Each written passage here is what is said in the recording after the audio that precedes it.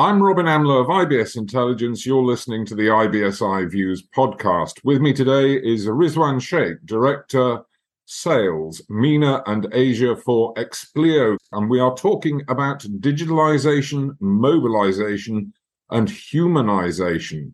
Now, I want to start with humanization. We hear a lot about how tech is changing the way we work, but making the tech work for customers, both the financial institution and the end consumer, is paramount. So let's start with, what exactly do you mean by humanization? So I would like to answer this question in a different way. Today, majority of us have computing power, right? Or we call it as tech, virtually with us on every second, right? Most of us surely tried talking to our phone like Siri, hey Google, hey, hi Bixby, and today on a daily basis, we experience in one way or the other augmented reality, virtual reality, some sort of artificial intelligence in its infancy. We do a lot of social media interaction, and also we also hear about things of like Internet of Things, which are being used in a household today, right? And we also looking at a lot of advances around the world in terms of robotics. Like you have some of them actually being made like humans. Like if I can name some, Nadine, Sophia, Gia, Junko, Geminoid, DK, and so on, right? So everybody's trying to attempt to convert technology into a human aspect. So, having said that, in my view, humanization is to make technology better able to interpret and react to human factors, including the emotions of the users. So, that's what I would probably call as humanization. And if you look at the way Explio is, the DNA of Explio, we already consider humanization as such. And in the end, what we do wide our work or services is basically we mimic the end users, right from conceptualizing to development to even assuring the quality part of it or to make the trust factor complete. So end of the day, we are living in a competitive world, and anyone who does give greater delight to end customers wins. That's my take on humanization of it. Well, I want to go a little bit further into what you're saying there. The solutions you're providing have to make sense to end customers, whether the end customer is Absolutely. an individual or a corporate. What is it that Absolutely they want now?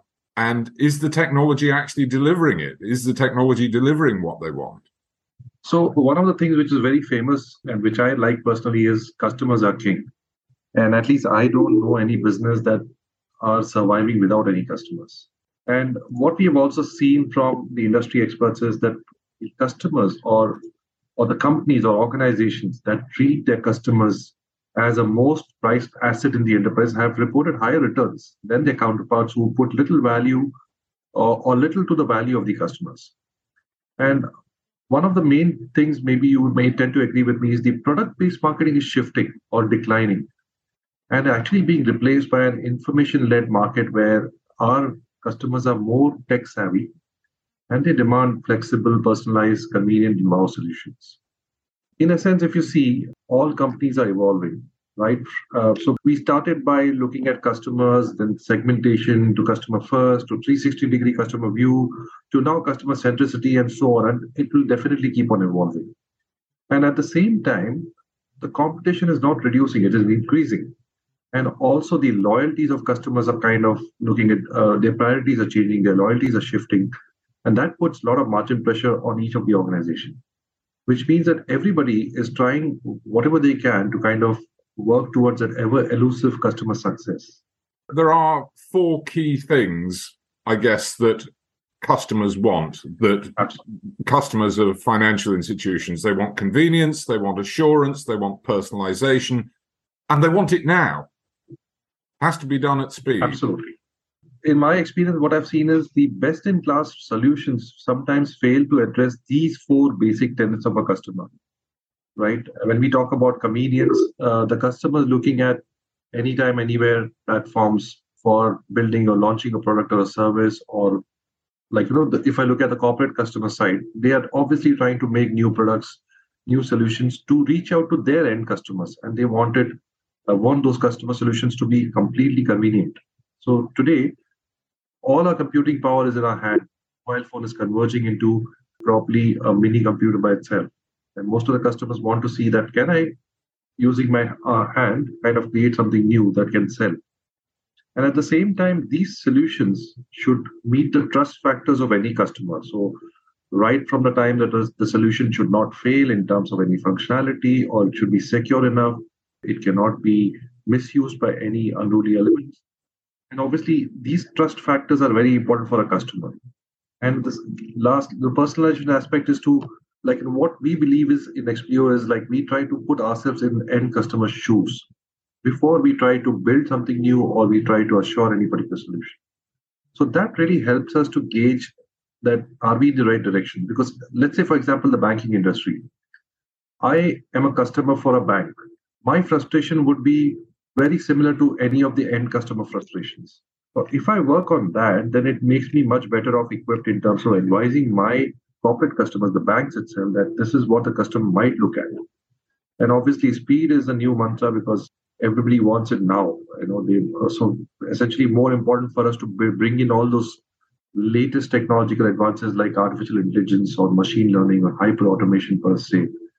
This can help organizations to adopt new technologies and release products, solutions much faster than ever before. So these are nothing but providing convenient solutions, making use of these solutions personally, and assuring the customers about the security aspect of it, or gaining the customer trust. So that's how I feel. That's how I look at a particular end customer. Well, it's very simple in a sense that if, as a customer, I want to make a payment, I want the payment to happen when I want to make it.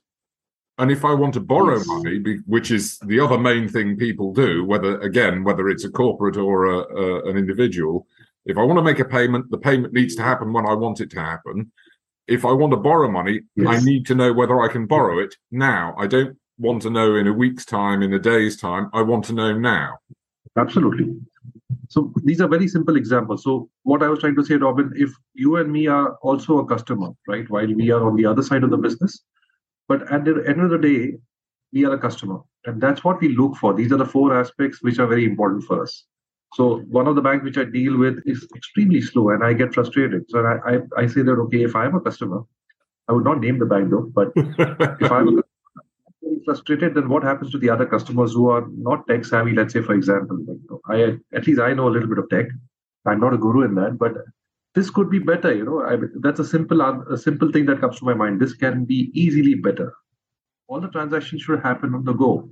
Well, let me ask you potentially a difficult question, and it's one that I'd like a clear answer on. Digitization and digitalization. What's the difference and why is it important? That's an excellent question, Robin. I mean, it's very imperative that we put a distinction between these two words, although they are very similar in their sounding. But if you look at digitization, is basically converting anything that is written form or manual records into a digital form. That's what I call digitization. That means you're converting ink to bits and bytes. Whereas digitalization is about serving customers, either virtually or electronic, which means without any human interaction, without any physical interaction, you're actually selling or buying with a customer or a prospect or a partner. More than just making the existing data digital, the digitalization embraces the ability of digital technology to collect data, establish the trends from that data and make better, which helps the organization to make better decisions. So let me take an example of when you open a bank account. So first thing the banks would probably ask you is submit a lot of proof, passport details, ID, residence address, telephone bills, electricity bills, whatever they want as proof, right? These are all available in digital form. But yet we have to go and sign those documents. And these documents are again collected by these organizations and then they're uploaded back into digital. So you are actually increasing the steps. If I was able to convert these documents digitally and transfer it, I would save a lot of time, which means that digitization plays an important role, that somehow these documents digitally should be validated, authorized by a central agency. And one time you do it, and this can be used many times for any kind of transaction that you would do with other bank or any other companies. Today, we see that happening. We see that a lot of banks are now asking, on the same example of account openings, a lot of banks are now asking customers to provide them with the direct scan documents, okay, which has to be still authenticated by a bank representative or a competent authority into some sort of a digital form. that they can process internally, electronically, and then help the customer to kind of get the new account done. I can see a lot of work going on customer onboarding itself, where we have seen the evolution of super apps or commerce portals, e-commerce portals, including the payment link. So if there's any fees or anything associated with that, you can actually do either through your bank account, through a credit card, or through any kind of wallets that you might have. Or you still can visit and you can actually do right from ID card, NFC, non-contact kind of a cards, or any such thing. Like it can be done digitally completely. There's one word you used that leapt right out at me, and that was serving the customer. Yes. The bank or non-bank, the financial institution is in a service industry. And perhaps that got forgotten in recent years and has been rediscovered. Absolutely, Robin. So you're right, Robin. I think all this while it was selling, not serving. It was products and not services. Suddenly, now they realize the customer is not asking for a product, they're asking for a service. Whether you give them money, whether you help them make a payment, whether you help them save money or invest in some stocks, these are all services. Well, it's not the be-all and the end-all. Nobody gets up in the morning and thinks, today I'm going to make a payment. They might think, today I'm going to buy something. The payment is just part of the journey to buying the product I want to buy. Absolutely right. So payment is just one of the steps in the entire digitalization. So if we look at this from the point of view of Expleo, what is it that you're facilitating specifically for financial institutions? Primarily, we help our customers right from conceptualizing, like helping them come up with the requirements, because most of the times the organizations fail in the requirement stage itself. Normally, I use a very small, simple, classic example, like, your term deposits are a very common factor in every banking industry. When it comes to implementing a system, the system should allow backdating of term deposits. Because in the good old days, the branch manager was my friend. I would call him and I would tell him that I want to do a term deposit for 5 years. And the branch manager writes it on a piece of paper, puts it in his drawer, and it is done actually. But there's no record of it. And when it comes to audit, everybody's questioning, where is the record? But now the same question you ask to the solution providers, does your system allow backdating of term deposits? So now what it means is you're filling in the data after it has happened, but you need to create a record earlier to kind of show the whole trade, right? The solution provider says, yes, done deal. And then, of course, after some time, when it comes to the testing stage of UAT or something, the users are saying, I'm not able to backdate more than 6 months. Then we go check the solution provider, what happened? He says, no, my system allows only 6 months. But the bank wants 3 years. So which means it's a change request. So what happens is you've gone back to the drawing board, you need to retouch your requirement all over again. And then the solution provider has to make a change in the system, which is basically a hardcore, to change it to 3 years. And then again, whole cycles repeats again. So which means you wasted a lot of time on this simple things. If this had been caught or granularized a little earlier in the cycle, in the requirement, where it says term deposits, backdated term deposit should be allowed for a tenure of not less than 3 years. So that requirement definition itself, if we do a little granularization, you'll never get it wrong in the end. Now, that's something that we help our customers with. We try to help them make sure that the requirements are clearly understood by anybody. It could be a developer, it could be a business person. And, business is business. They're going to say one-line statement. I want a particular checkbook request service. How they want it, what they want out of it. Nothing has been asked. So we need to go and do a little digging deep into that and try to get those details and fill it in the requirements. Then comes the building part of it, where you try to build that solution in place and try to implement it. So we help our customers in terms of any challenges they would face in terms of integrating with internal systems. There could be multiple systems doing a simple task. There could be core systems like a payment system connecting to a core banking system and so on.